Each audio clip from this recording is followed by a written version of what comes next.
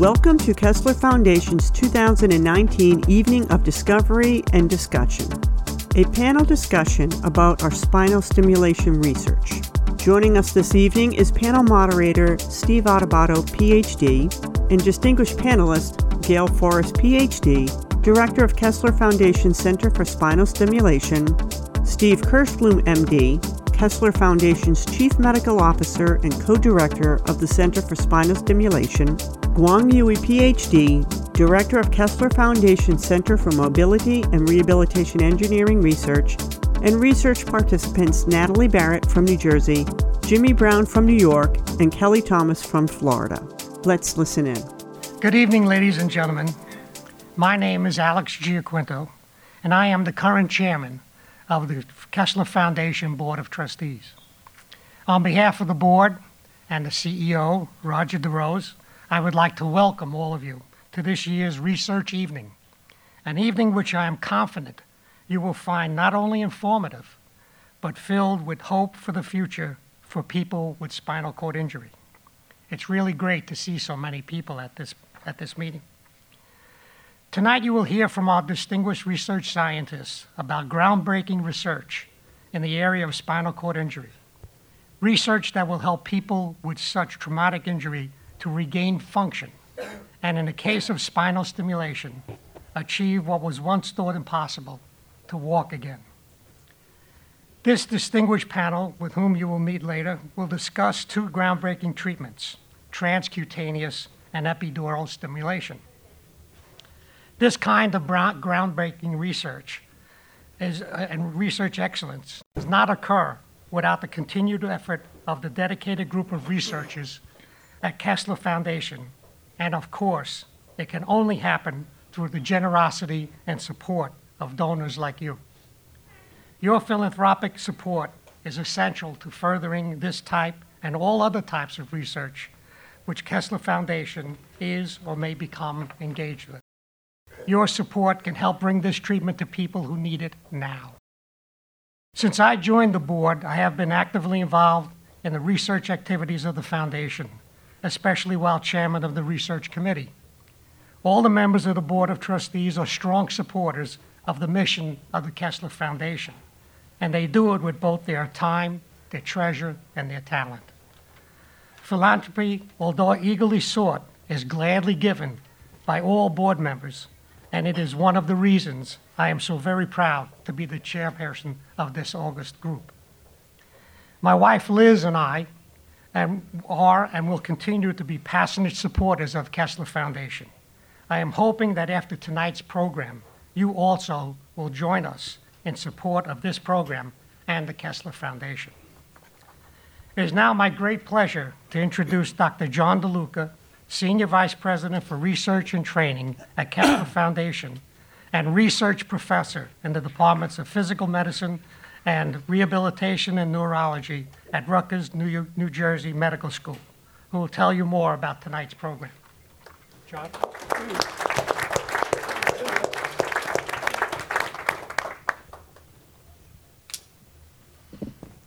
Thank you, Alex, for the introduction.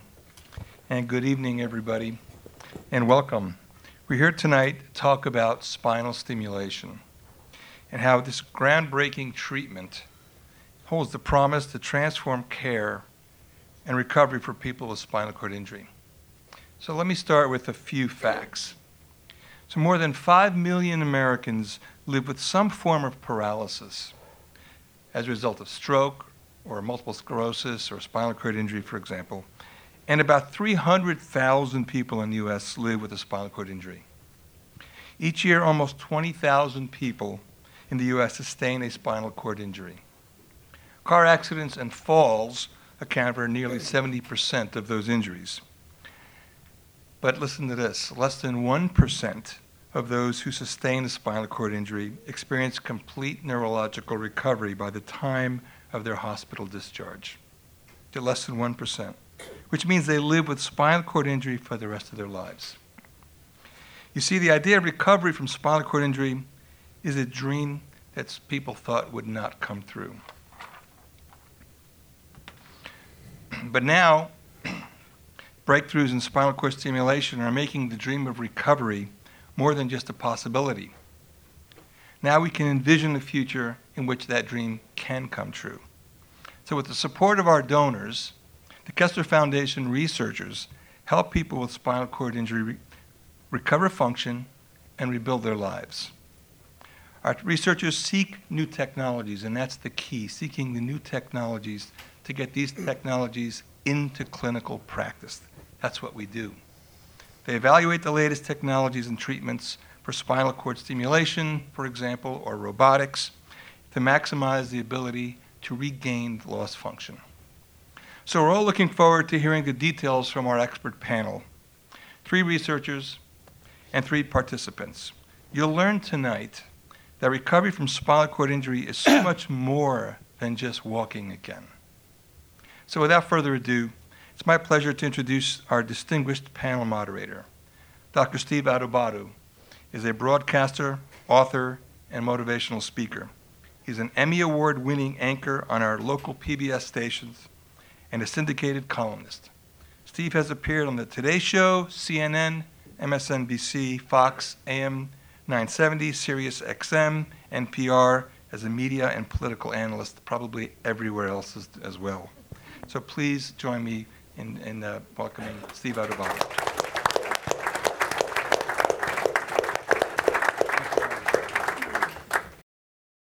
Good evening, everyone. It is my honor, my pleasure, to be a small part of a big night. You know, it was mentioned before that our crew from public broadcasting is here. And Roger and I have a lot of these offline conversations about what can make a difference, what can we do in the world of public broadcasting at WNET in New York, NJTV in New Jersey, as well as WHYY in Philadelphia. We have all these different partnerships to distribute content. And I will just say this for myself, and I know I represent all of our colleagues at PBS. I'm not here to make a speech. I'm here to facilitate a conversation, but I don't know about you. But to me, the idea that we will have the discussion tonight about groundbreaking research, about people making a difference in the lives of other people who are brave enough to step up and say, I want to be a research participant. And the researchers who are driving this through the foundation and the Center for Spinal Stimulation. For me as a broadcaster, for me as a human being, for me as someone who just wants to try to be part of the solution, I am not interested in the latest poll. I am not interested in the 2020 election and who should be impeached and who shouldn't. I am interested in a meaningful discussion about things that matter in people's lives that you're not going to find anywhere else. And if it were not for Kessler Foundation, if it were not for this center, if it were not for this discussion, I just interviewed everyone who was here. And I will tell you, when we put on that programming, it's not about us. When we interview the 3 research participants and they tell their story, and then you meet the 3 researchers that we had tonight, I will tell you, our audience at PBS is going to be better for it. And that would not happen if it were not for Kessler Foundation. So I'm going to say thank you very much. Thank you, Roger, to you, your colleagues.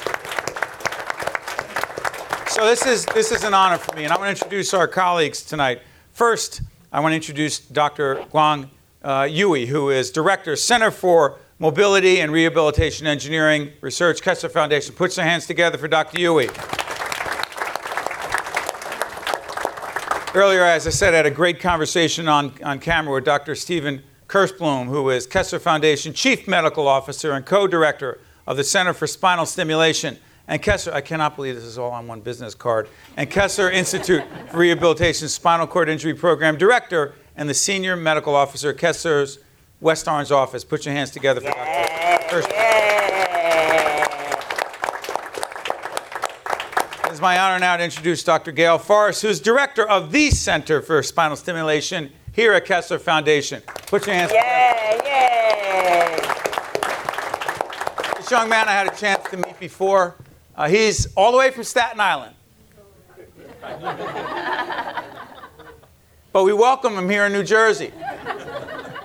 His wife is here laughing because she knows the kind of dynamic personality that Jimmy Brown is. In fact, Jimmy was born, not Jimmy, but James, and your son is now the 4th, is that correct? Correct. Is it Jimmy or James Brown IV? He's James Brown IV. But this is Jimmy Brown right here, Kessler Foundation research participant. He actually sustained a very serious spinal cord injury in 2004, and the story he told on camera, the impact that he will make is huge. Please put your hands together for our new friend, Jimmy Brown.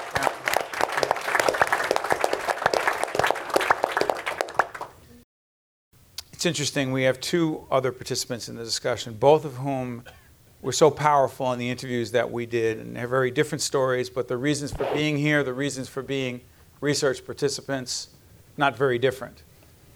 But they'll share for themselves. First, I want you to welcome Miss Natalie Barrett, Kessler Foundation research participant, sustained a spinal cord injury in 2015. Put your hands together for Natalie Barrett.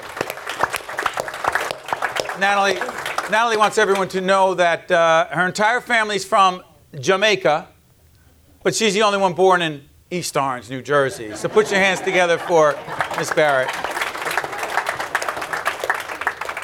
Now, Kelly Thomas was not born in East Orange, but she was raised on a farm. And I was in Newark, and we didn't have farms growing up. That was a joke. I mean, you get the whole idea. It's called Brick City for a reason. Miss Kelly Thomas, who joins us, she is a research participant at the Kessler Foundation. In 2014, she sustained a spinal cord injury, went from Florida to Kentucky for this research, and I am so confident of what she will share along with her colleagues. So put your hands together for all of our participants tonight. Let me kick this off before you see some interesting video that will show our research participants and a little bit of their story. I'm going to ask Dr. Forrest and Dr. Kirschblum, if you had to describe what spinal stimulation is in layperson's language. I should also disclose I do a fair amount of leadership and communication coaching here at Kessler Foundation with very smart people who scored a lot higher on their SATs than I did. And so one of the challenges, they're so smart, is breaking things down so that some others of us can understand. So if they are not good, don't blame me, it's on them. No, so here's what I'm asking for, a layperson's description that we can all take from this as to what spinal stimulation is. Gail, you're up first. Actually, we spoke about this, but so spinal stimulation is, you're going to hear about two forms today, but it's the words, it basically explains what it is, and you're stimulating the spine. Now with Jimmy, you're stimulating the spine. Actually, I shouldn't still hit the thunder, but so on the skin, transcutaneously, and then you're going to hear about epidural, where the electrodes are implanted into the lower part of the back, and that's epidural stimulation. But try that again. Epidural is inside the skin. Right, implantation, right? Implantation. Let me just use the word, the dura of the cord. That's epidural stimulation, and transcutaneous is superficial. But the basic concept is that you are stimulating the spine, the spinal cord. Want to jump in, doctor? Yeah, I would say that think of spinal stimulation as a constant jump starting of a battery that's extremely low in charge and won't function without it. Yes. Yeah. After a spinal cord injury, the spinal cord is damaged, it's weak, it's bruised, and it's not able to carry out its roles. And its roles are very complex, way beyond what people used to think just a few years ago, that all it was a pathway of transmitting information from the brain to the organs and to the muscles of our arms and legs. What the spinal cord is it allows for a relay of information, but it could also modulate or act on its own. So spinal stimulation or neuromodulation. What is key? What was that second? Neuromodulation. So think of you remember what I said before about? Right, neurologically able to modulate activity. Here's the key. That it allows the spinal cord, by giving it some stimulation, right, to act like it's supposed to. Specifically this, and hopefully this will get it. The constant charging of the spinal cord. Revving it up so that it can do the activity, the automatic activities, the carrying out the functions that normally would happen, can come back to more like normal before the injury. Jimmy, let me ask you, before we go to this video that shows you and your colleagues before spinal stimulation, Are you okay with that description? Yeah. You want to add anything? No. Good. So here's what we're going to do. As my old friend Warner Wolf used to say when he had a job, he's a great, you know how it goes, right? What does he say? Let's go to the videotape. This is a videotape of Jimmy, Natalie, and Kelly before spinal stimulation. It speaks for itself. Let's go to it. Kelly, let me start with you. What do you see when you see that video? Think of. A lost life. But what you told me when we talked, if I have this wrong, you'll tell me. You asked the doctors, what are the chances that I could walk? Possibly. I think you said the doctor made sort of a sound like, and then said maybe 1 or 2%. Am I correct? That's what he said. And what did you say then, Kelly? I said, okay, I'll be your 1 or 2%. And I kind of smirked. 1 or 2%. He didn't know you, did he? He didn't. And so talk about your experience as a research participant and how it has helped you regain some movement in a way and some ability that you did not have before. Talk about it. Well, my neurosurgeon told me I would never walk again, and I thought he was right for a long time because I regained the ability to stand, but I wasn't able to walk. And I applied to a research database, and I was accepted as a participant, and I tossed the idea around very thoroughly, talked it through, with my family, my doctors, prayed about it a lot. And I decided to go through with it, and it was one of the best decisions I've ever made. Because? Because it took what was told that, I would never do, and it made it possible for me, which is not only standing, but walking and doing things independently and working towards a better life. It's not only just the standing or walking, it's done a lot more for me than just that. Natalie, for you, describe for folks your injury first. 4 years ago, March, I was hit by a car. I was driving. I was hit from behind, and the airbag broke my neck. So my level of injury is C6, C7, and they fused it back together. And when I finally recovered, I was not able to move anything beyond my waist. I wasn't told that I wouldn't be able to. I was told that I was incomplete, which the word itself, incomplete. So I worked hard, and I prayed a lot, and finally with the therapy, the outpatient therapy, I was met with Dr. Gale. One of the therapists, Buffy, said that I would be a great candidate for the study that was going on with the exoskeleton. And Dr. Gale took me under her wing, and I have been up and about with the exoskeleton. I'm using a walker now. I'm moving around a lot more, and again, it's more than just the walking. When you look at people in a wheelchair, the first thing you say are, "Oh, she can't walk." It's way more than that. I can walk, slowly but surely, but again, the exoskeleton helps with a lot of other issues, bowel, bladder, which was very, very important, the main issue for me. So I'm happy, and I'm just going to keep going.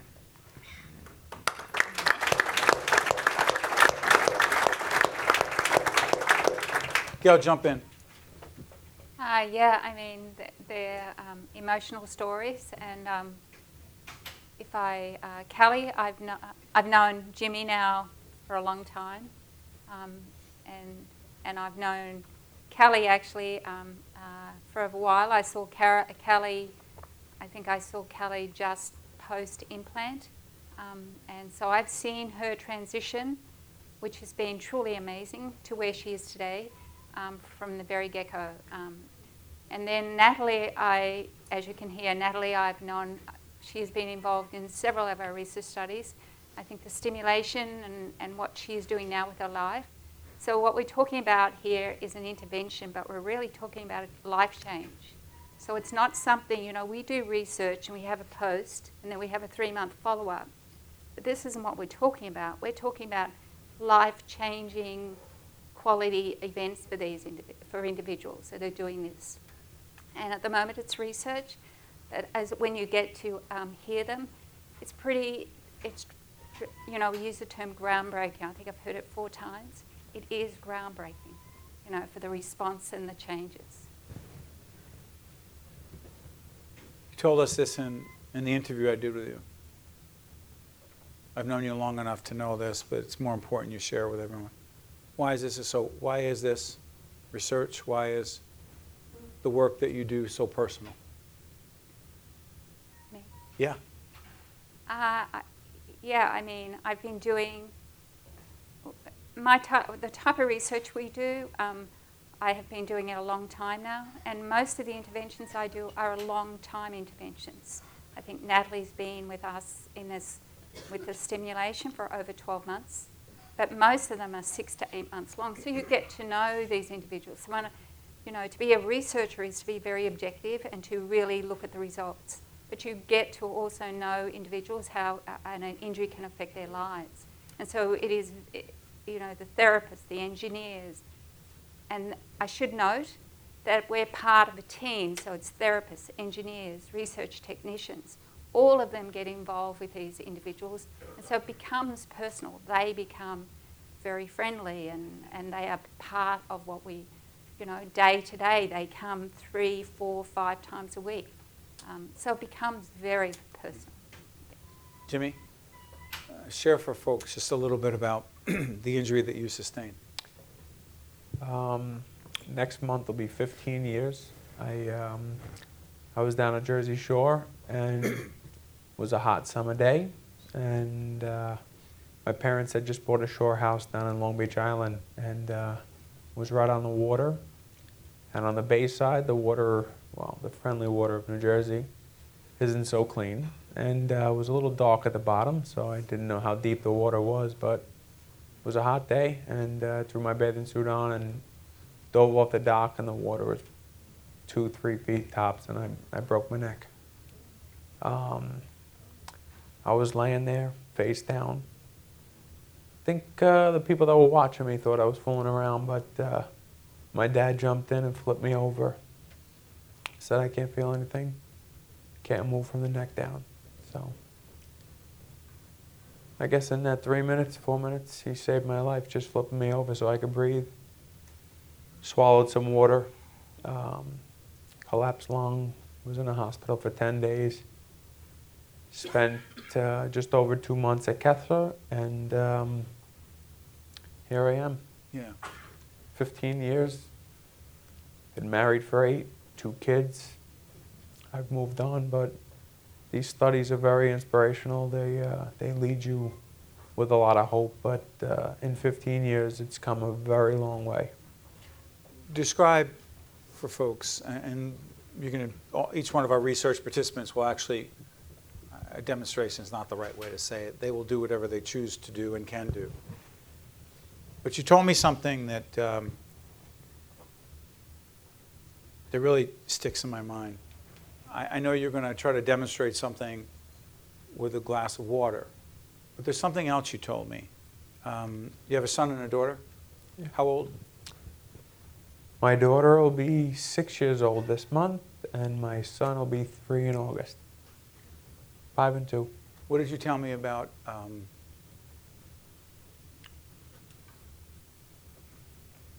was it your son or your daughter who threw you the ball? My son.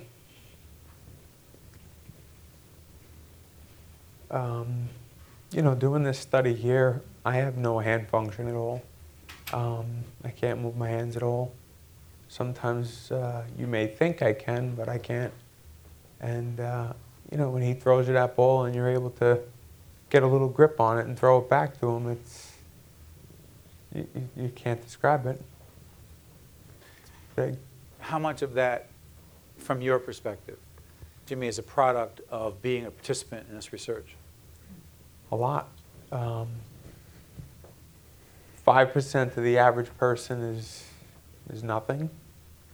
But to me, it's like 150%. 5% improvement? 5% improvement of anything, especially hand function. It's life-changing. It's tremendous. Not being able to grip that ball to throw it back to him versus having a little bit of grip to throw it back to him is, to watch that smile on his face like Dad's not different. It's a big deal. I know we're here to talk about research, science, innovation, but I met your wife a little bit earlier. The impact that this has had on your ability to be with your family in the way you want to be with your family as best you can, given the challenges that you face. My wife met me 11 years ago and she never saw me different. But my kids, when there's improvements, I know it. They may not, but to see that smile on his face when I throw that ball back to him, what could you say? There's no words that could describe that. There's not a price tag you could put on it. It's amazing. Can we do this, Jimmy? I know we're talking about throwing a ball right now. I'm going to ask you to do something. By the way, I want to make it clear that I mentioned the Kessler podcast before. And so one of the reasons you're going to hear me narrating some of the things going on is because in a podcast, you can't see what is happening. And so I'm going to ask Jimmy Brown to, in fact, demonstrate and tell folks what you're going to be doing, Jimmy, and why it's so significant. Right now I'm going to just try to show you, hopefully it works out, but that I could lift this up and pour the water into a cup. I think you saw in that video, which I didn't know that was going to be reflected now, but I couldn't pick up a bottle of, looked like alcohol. Could not? No, I couldn't move it at all. And when was that? That was in July of last year. But I should note that was July of last year, but the amount of sessions he's done now is what? 12 sessions. So, I mean, the gain is very dramatic. Okay. Jimmy?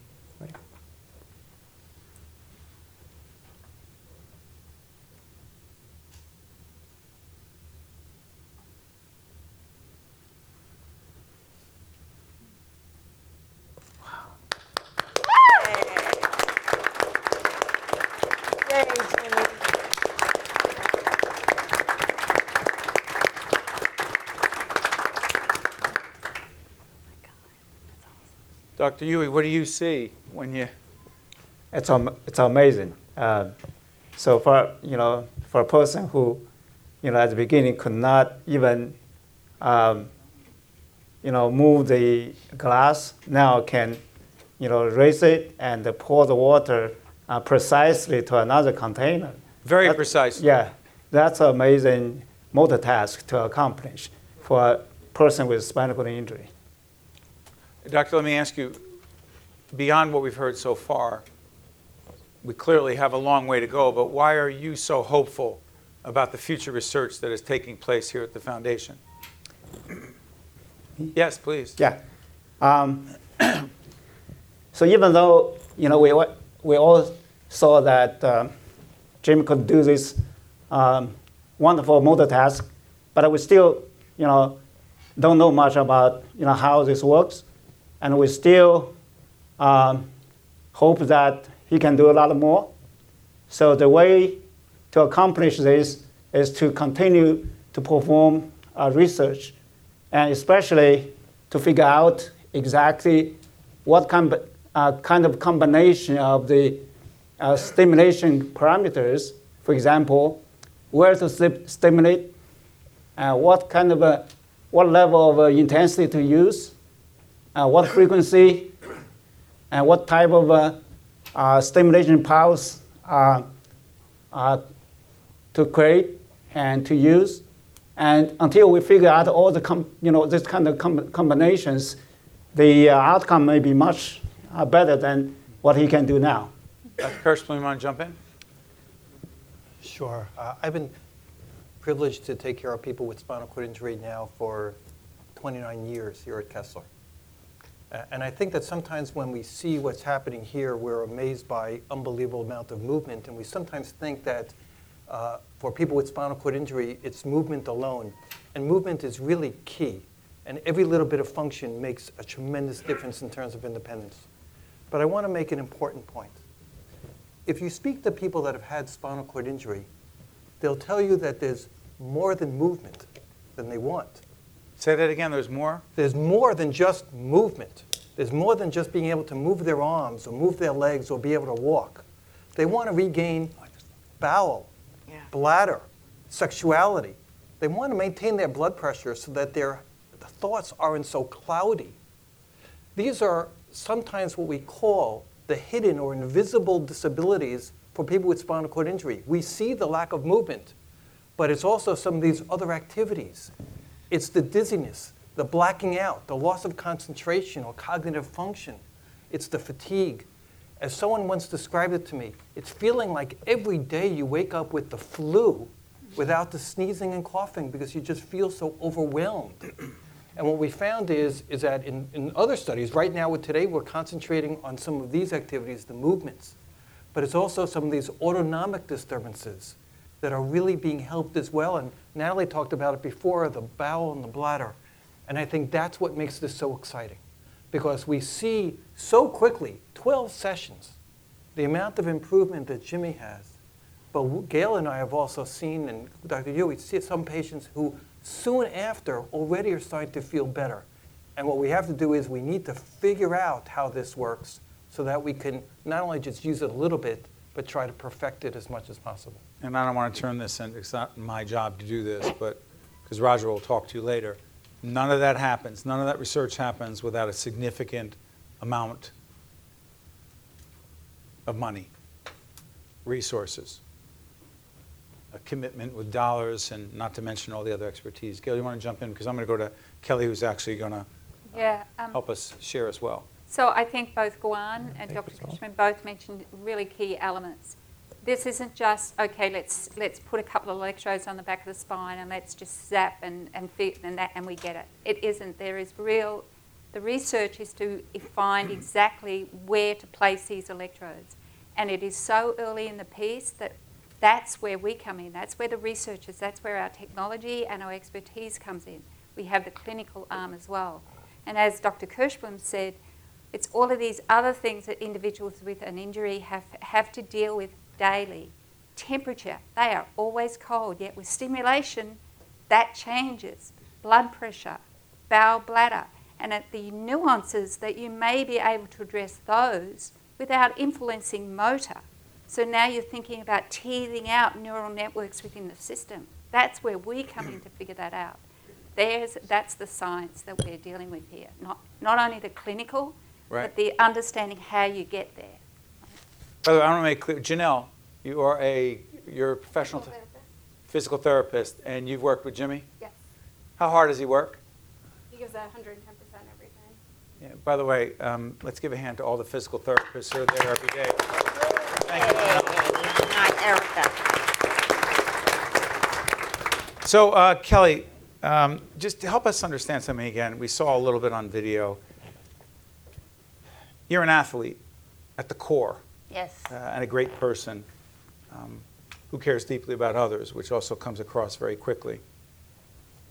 What are you, I hate to say, what are you going to do? Talk to us about what's about to happen. Well, first, I do care a lot about people, but what Jimmy just did, can we please, again?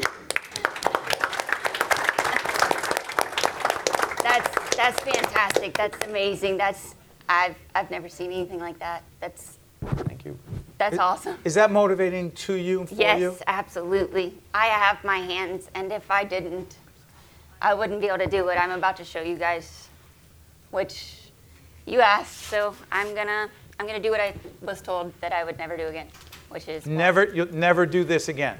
well, 1 or 2%. Which, I mean, if you tell most people 1 or 2% chance of anything, I mean, if I told you you have a 1 or 2% chance of getting home tonight, would you leave? No, nobody. I wouldn't either. So, and that's the sad reality is most doctors tell us that we're never gonna walk again. We're never gonna stand again. Get used to your wheelchair because that's your life from now on. And a lot of people just take that reality, and that's not fair. So I'm very, very passionate about everything that's going on tonight with the spinal stimulation, whether it's transcutaneous or epidural, which my implant is epidural, which means it's inside, so it's in my spine. I'm going to turn it on. And I'm going to try to stand up, and I'm going to try to walk.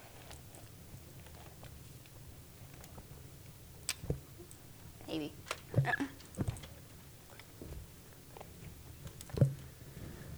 Thank you.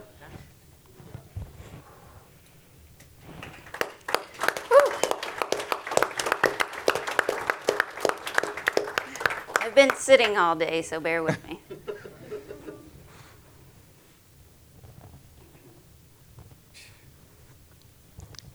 I kind of basically told my neurosurgeon that I would walk again. And I had a point to prove. I was implanted in September of 2017, and now I walk every day.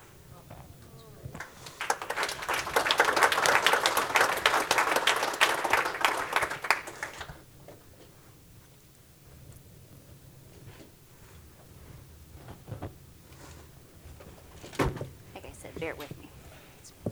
I've been sitting all day. Take your time.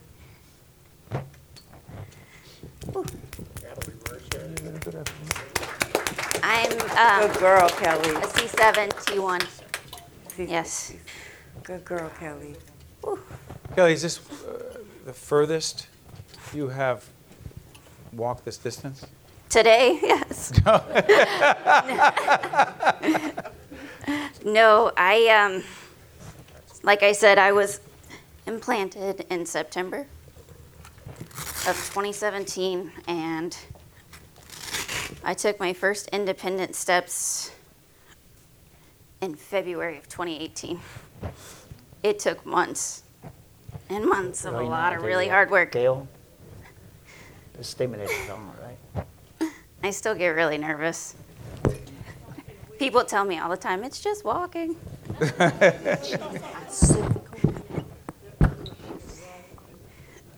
So I walk every day now, and it's fantastic to be able to stand up on my feet and look people in the eye.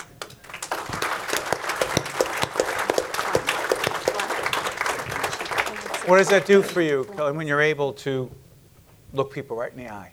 What does that do for you? It makes me feel normal. It makes me feel like I'm important again. Because I was 19 years old. And I couldn't live like that for the rest of my life. Sorry. It's okay.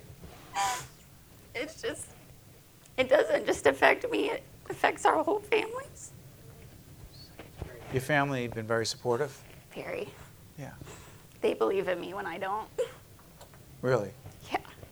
Well, we all believe in you now. Okay. Turning around difficult? Not difficult?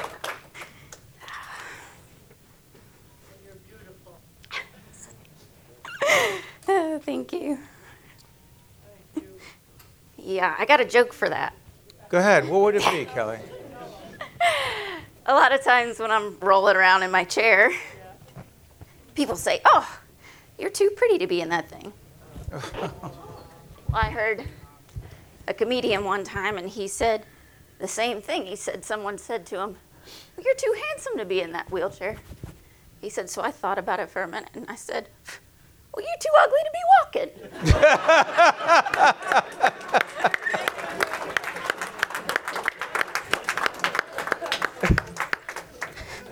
I thought that was pretty funny.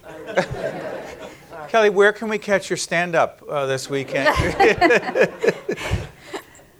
Well, you can catch my stand-up or sit-down comedy Okay. anywhere you'd like.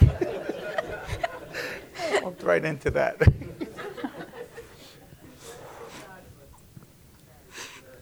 You want to settle over? I'll sit down now and tell a joke. Okay. All yours. Let's hear it one more time for Kelly.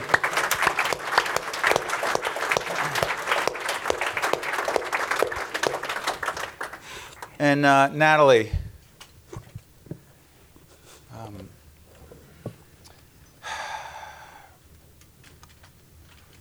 It's 2015 that you had your spinal cord injury, right? Yes. Erica will be with you. Where's Erica? Erica, come on over here. Thank you, ma'am. Very good. Ooh, very good. Talk to us. Yeah, we're ready. We're just watching and being, frankly, blown away. Well, Kelly was good with the talking and walking at the same time. I won't be. I'm just going to do the walking and let Erica do the talking. I'm not talking. Well, Erica, talk to us a little bit. a little bit. You got to. Talk to us a little bit about the kind of work that Natalie has been doing to be in a position to be doing this right now. Describe it. Early on, she was in a study. Where they were applying possibly a drug or a placebo, and she was getting locomotor training, and that's how she got introduced into our research. That was good. And, pardon? Go ahead. And then she, after that study, signed up to be in the exoskeleton study, and then that progressed into walking with the exoskeleton in addition to doing the transcutaneous spinal stim. She has both. Both now, yes. Got it. So we've been doing the exoskeleton. She's done that for a while, Okay. and she pretty much had kind of plateaued. And then we started adding in the stim, and all of a sudden, she just had much better control. And as far as walking outside, she could walk with a walker outside, but she used to put all of her weight down through the walker, and she'd get that leg to come through, and a lot of times it would scissor over, and she couldn't get it to uncross again, because the harder she tried, the harder it would go sideways. Right after we started doing the stim with her, it would start to go over, and she's like, "No, get out there," and then she'd be able to plant it where she wanted it. Then she'd shift her weight onto it, and the next one it would try to cross over, and she was able to pull it back out again. And as time went on, she started being able to get it out there in the correct place right off. And then she's done with the study now. She recently went back to work full time. Whoa, you're working full time? Nice. That by itself. What kind of work do you do now? I am head of customer service from my pool company that I've been with over 16 years, and I'm now managing our new pool store in Kenilworth. Any pool owners? So hold on, Natalie, let me get this straight. You've worked so hard to be where you are. Now you got to hear people complain about their pool? Yes, every day. Yes. What kind of level, what kind of patience do you have for that? Okay, I'll leave it alone. All yours, Erica. So then she completed the study, and we had her in a few more times just to try different things, and she still had the skill. The stim wasn't on anymore, and she still had the skill. And now we haven't walked when was the last time we walked together, Nat? Couple months? Wow, it's been a couple of months since you walked. Months. And she hasn't even walked with a cane. She's been walking on her own with the walker, but still using the techniques and everything that we had learned and practiced with the stim. Today we got up with the canes. She still has it. She still has it. She didn't lose it. Let's try this. Wow. Now that you've told them all that. So right now we have the stimulation on her lower neck. Pressure. And then 2 spots in her mid-back. Go for it.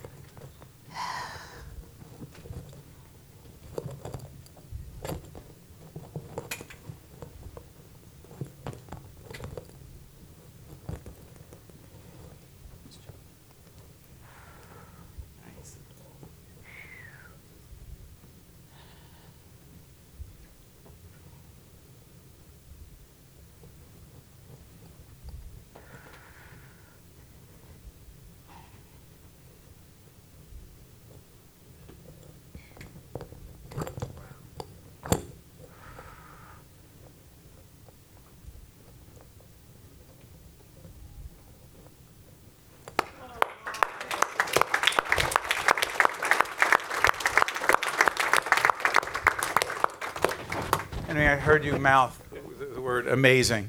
What are you thinking? This is probably one of the most transformative moments for spinal cord injury research. Being in a chair for 37 years, it's gone from the graveyard of neuro research to realistic expectations and outcomes like these. And this field of research is probably the most promising field of research in neuro research to this day. Groundbreaking, not too strong a word. Not at all.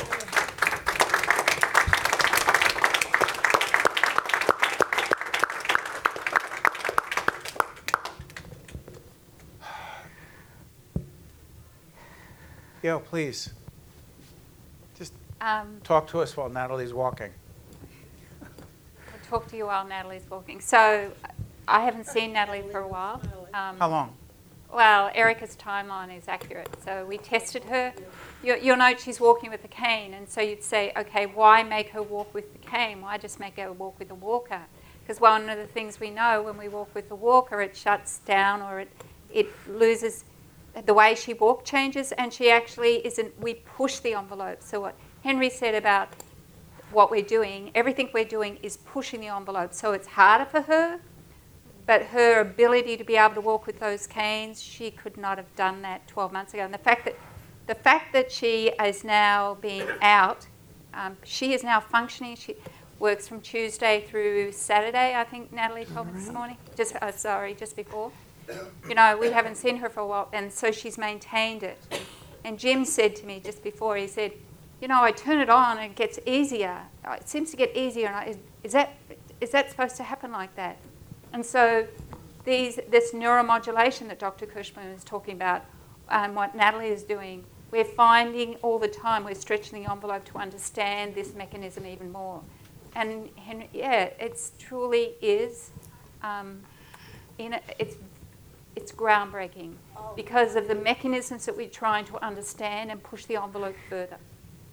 Yeah.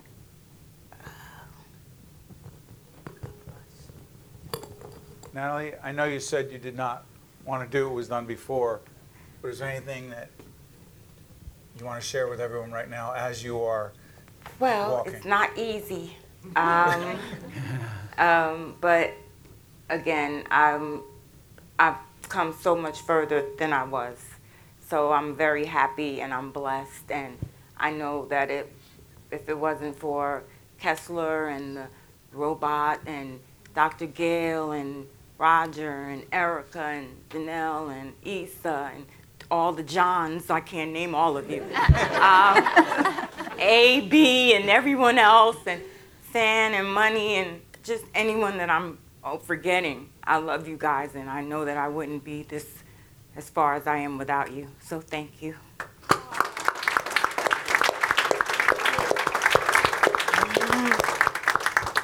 Now I just want to get back to this chair safely. If I can ask, I got it.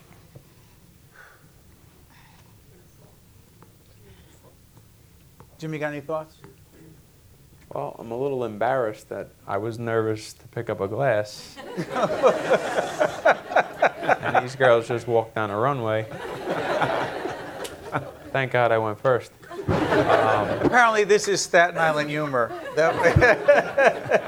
I didn't plan that. I'm serious. I mean, I was really nervous to pick up a glass. I thought I would drop it, and they just walked down a runway. And it goes to show you that we're all in the same boat, but even something as little as pouring a glass, the impact that it has on my life, I might not be able to walk down the runway yet, because maybe I'll get in that 2%, but it just goes to show you, I wasn't much of a wow factor, but these girls were wow factors tonight, but it impacts our lives on a percentage that's probably the same.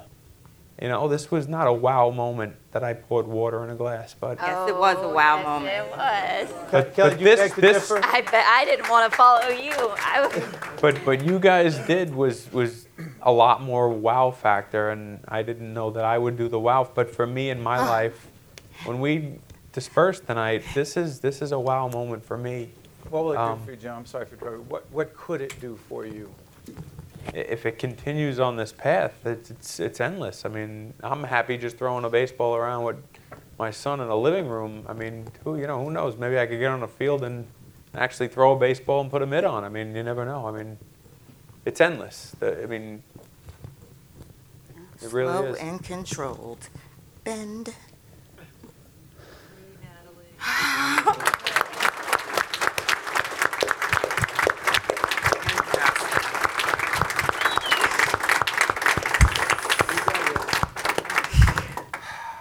That's the first one. I mean, I got nothing. Don't expect a bright or insightful question from me. I'm at a loss.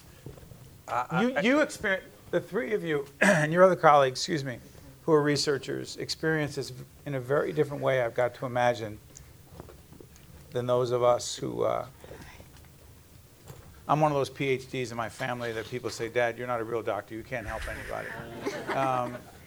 When you're a PhD in communication. But I've got to imagine that you experience it and see it differently. What do you see?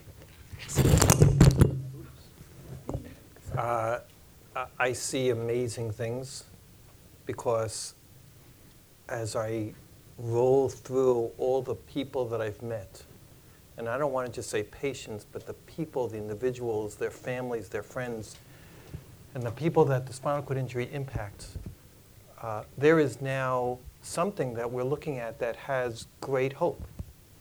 And this great hope, it's hard to give the percentage for, but every little bit makes a difference.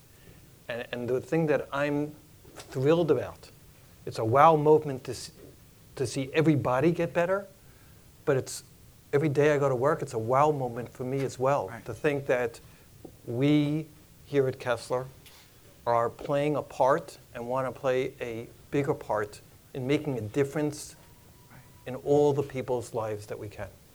Now we're going to be hearing from, well said. Excuse me, Natalie. We're going to hear from Roger in just a bit, but Allison, was there a microphone somewhere? Is there a microphone?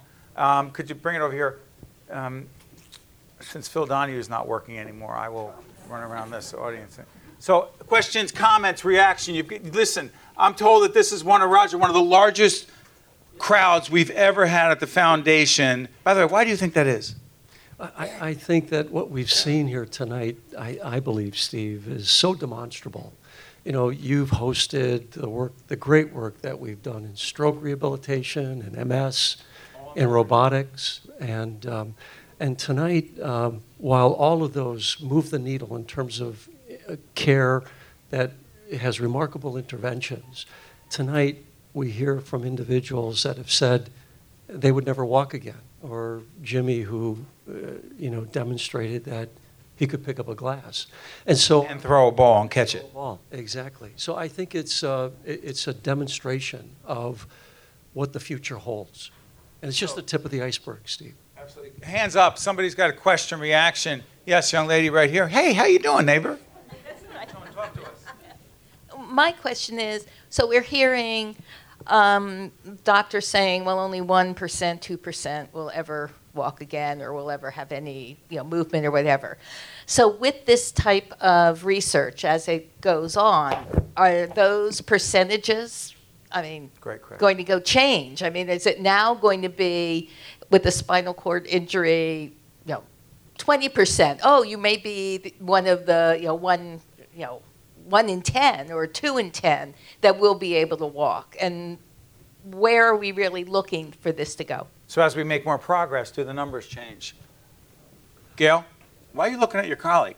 By the way, what do you think, Gail? Do you think the numbers would change? I hate to say the odds. That's a terrible way of looking at it. But you were told 1% to 2%.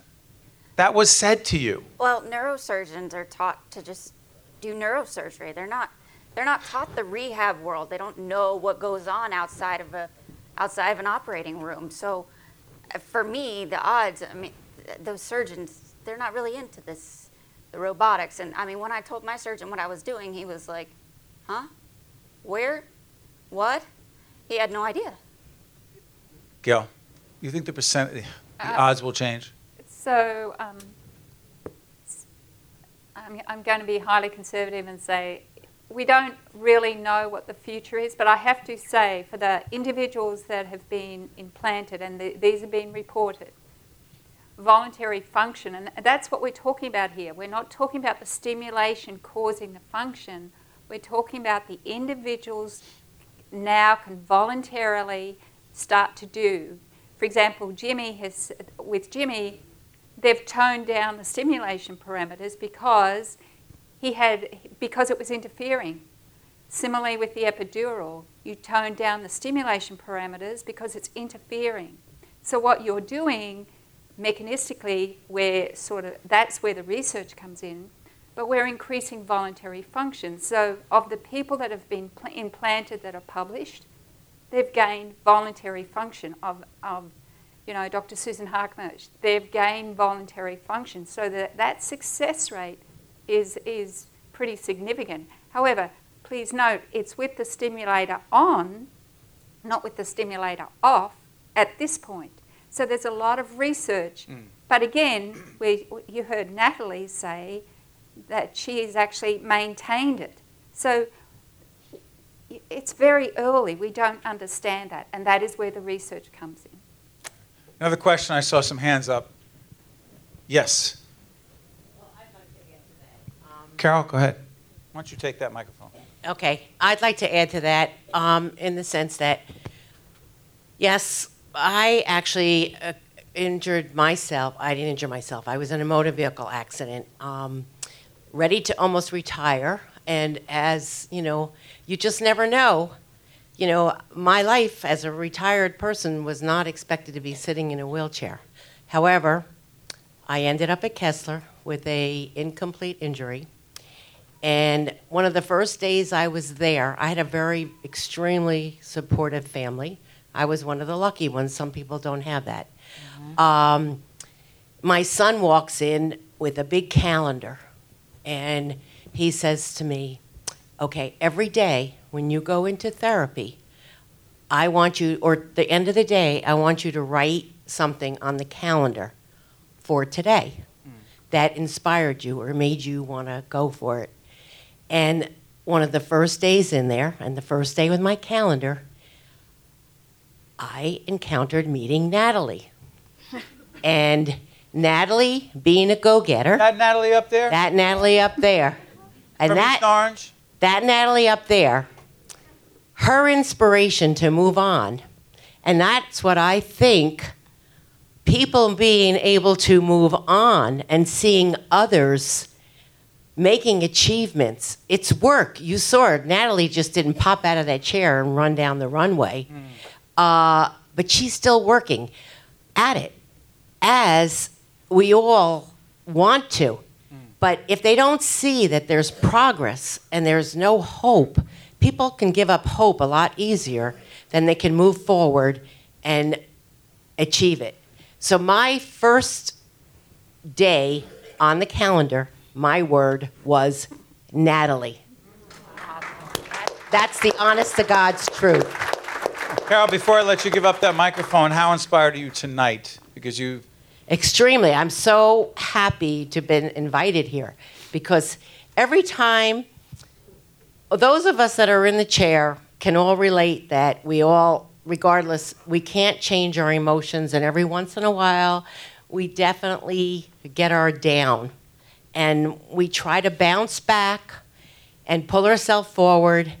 And by coming and seeing other people that are making progress or working at it, and people that are so dedicated, I wish I could win a lottery and turn the money over so that we could give it to research. But you mean at Kessler Foundation? At Kessler Foundation, just of course. Making sure, not anywhere else. At Kessler. Okay. But you know what? Nobody knows what you go through till you're in the shoes. And I can understand the three representatives up there. I'm sure they can relate to me. It's good to have peer involvement. And like I said, there's nothing more than seeing others making progress that makes you want to strive. We wish you all the best. Thank you. Thank you. Well said. Yes, sir. Hi, I'm Ronnie Slevin. I've been to these programs before. Tonight was beyond amazing, and I think it was in the movie Forrest Gump where either Gary Sinise or Tom Hanks said, we're going to need a bigger boat. Well, you keep putting programs on like this, you're going to need a bigger room. What inspires you the most tonight? Strength, and perseverance. Amen. The research is incredible, isn't it? Beyond. Thank you very much. Anyone else? Anyone else want to give testimony? Yes. Hi.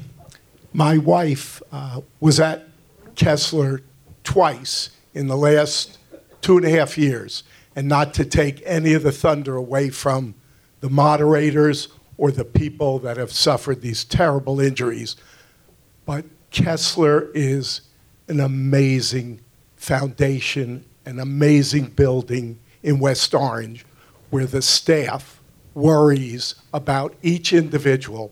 My wife came back perfectly. She suffered a very odd illness called Guillain-Barré syndrome, which the neurologist still can't totally focus on. But I'm so proud to see the support that this community has striven to support this wonderful, wonderful Kessler group. What's your wife's name? Amy. Amy. Now, Amy, can I just do this? What's your first name again? Jeff. Amy, could you take the microphone? Amy, Jeff has just said that you came back perfect. Hold on, I just want to clarify. Your husband, perfect? Yeah. He is? Yes, he is. Absolutely perfect. Perfect. Just want to clarify that because I'm going to ask my wife when I get home tonight. I'm sure I'm not going to get the same answer. You know, we've heard a lot tonight. Final comments before Roger comes up and closes the evening. Anyone of you want to say anything? Kelly, final thoughts? Thank you all for being here and supporting us regardless. Natalie. Donate more money, please.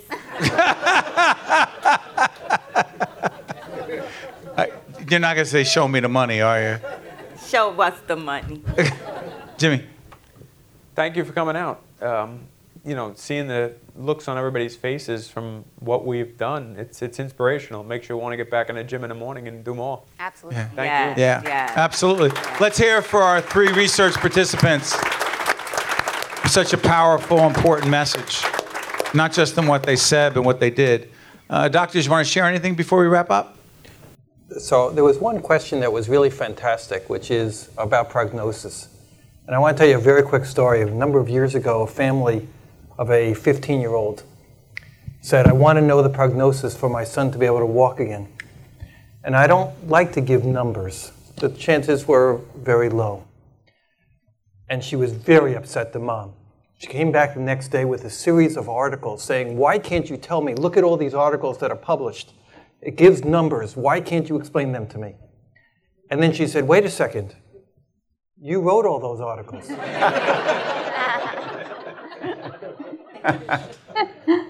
The point I want to make is that the percentages of spontaneous recovery from neurologic injury is no different today than it was 10 years ago or 15 years ago or 30 years ago. But the interventions we are now finding will change that needle. And that is really the key. Yeah, and also I would like to echo Dr. Kirschblum's comment. And so percentage actually represent the past statistics based on the particular condition of the patient. If our research is successful, we can significantly improve the percentage. The research, what we try to do is to figure out how the treatment can repair or help regrowth the injured tissues of fibers in the spinal cord. Once we find the best way to do that, and the percentage will improve dramatically. So the key is to continue the research, and we need the support to move the research forward. Dr. Forrest. Yeah, so both Dr. Cushman and Guan make really good points. I think, moving what we've been doing, this part of what we've been doing a very short time. And certainly Dr. Cushman and I have been involved with spinal stimulation for a while. And so where it's going is determined by how much work we put into it and how much effort we put into it. And for that to occur, we have to understand it more. And at the moment, the stimulators they can be improved. The technology can be improved. The way we're analysing this, what we're doing, all of this can be improved. The man hours to do that takes a lot of man hours. And the computational element of this. So all of this drives the future of what we're doing. So without doubt, we have a lot of work to do. But all of that requires a lot of work. It's really hard. Let's hear for our researchers.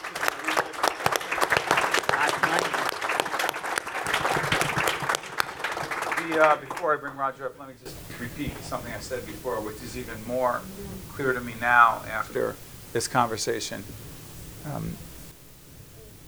When you moderate a fair number of forums, panel discussions, conferences, whatever, you do the best you can to engage people. You do the best you can to help create an environment for the most stimulating, important, relevant conversation.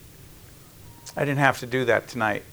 The people who are here tonight, the participants, the researchers, people who spoke from the heart about things that matter most to them and to the people in this room, made my job very easy. And to all of you, I thank you for being part of a very special night.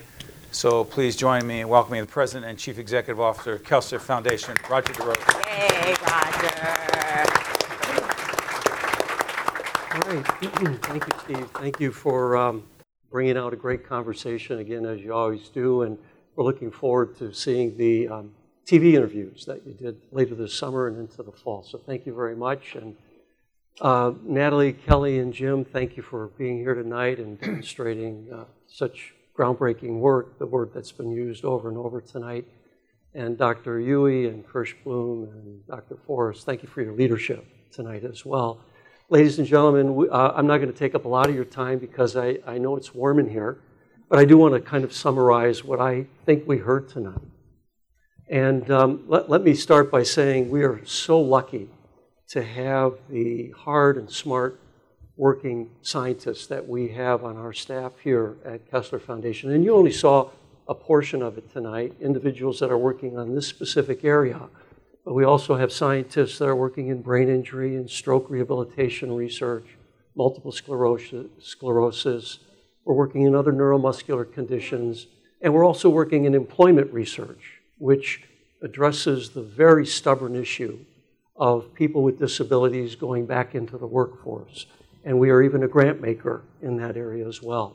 We are also so fortunate to have a board of trustees that believed in us as a management committee when we came to them in March of 2018 and asked them to support this major initiative, to build a new building, to install it with the latest technology, to hire additional staff. And without that, we would not be here tonight. That is going to be the second major center for spinal stimulation in the country that is really dedicated to this initiative.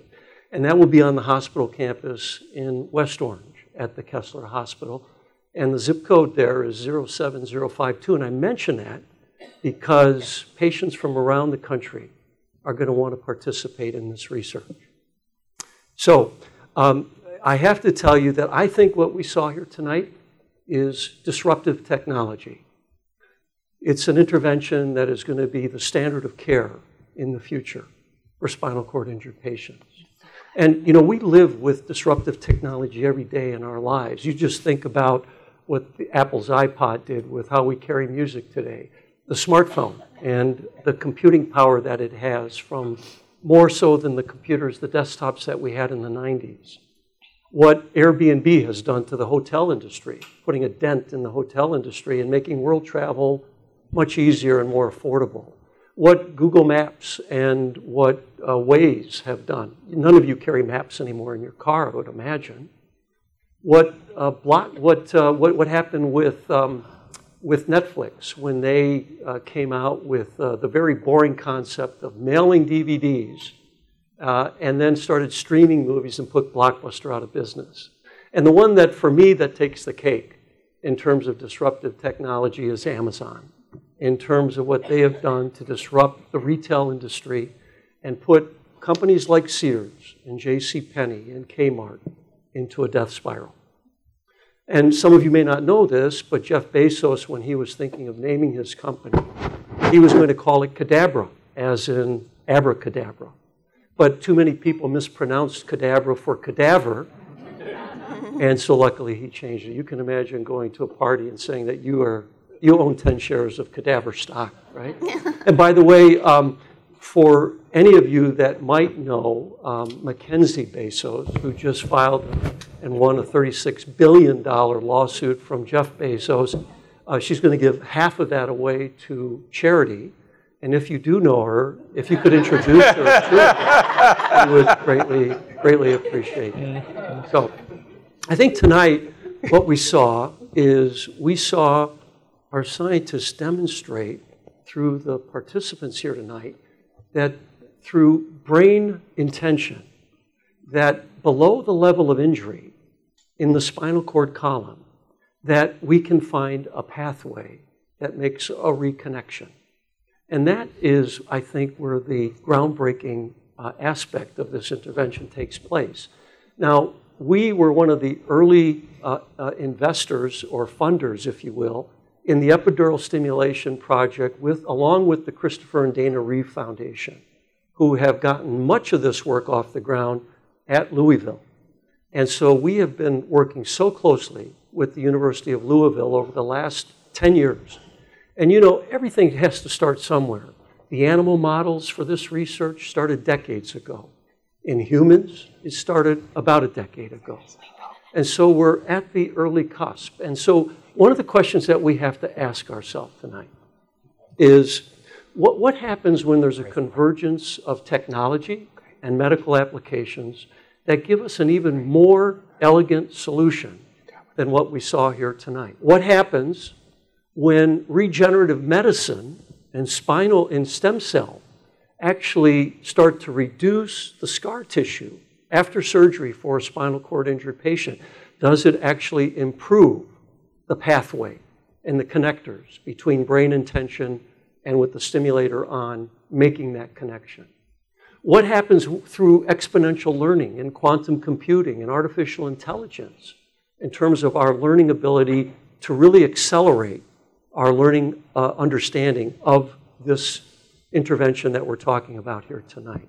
And I would ask you just to think about the Human Genome Project, which started in 1990. And by 1997, it was only 1% complete. And yet, after that, every year thereafter, they were doubling their knowledge. So it went from 1 to 2%, 2 to 4, 4 to 8, 8 to 16, to 32, to 64. And by 2003, they had completed the Human Genome Project. And that's what we're talking about here tonight. We're in the early stages.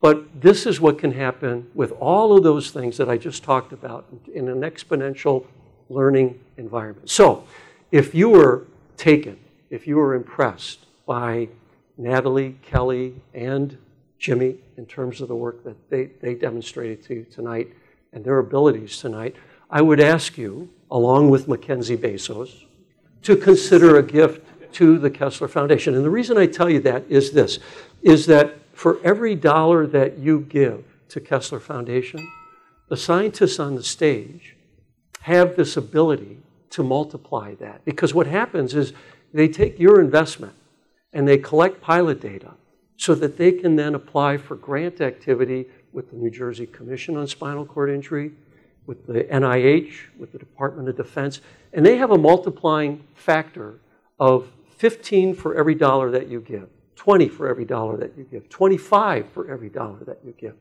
It's really remarkable in terms of the success rate. Under the leadership of Dr. John DeLuca, our researchers win 35% of the grants that they submit. Compare that to the leading universities across the country, which is in the 10 to 12% range. So I would just kindly ask you to give consideration to that. And if you are impressed with the work that we're doing, remember the zip code I told you about, 07052, because that will be the location right in your own backyard that is going to be a world leader in this area of epidural and transcutaneous stimulation that may lead to other great things. And it won't stop in just spinal cord injury, because you've heard the millions of people that have paralysis in the country, just here in the United States. And this application has the potential for stroke, for other mobility-related issues like TBI, multiple sclerosis, and others as well. So please give consideration.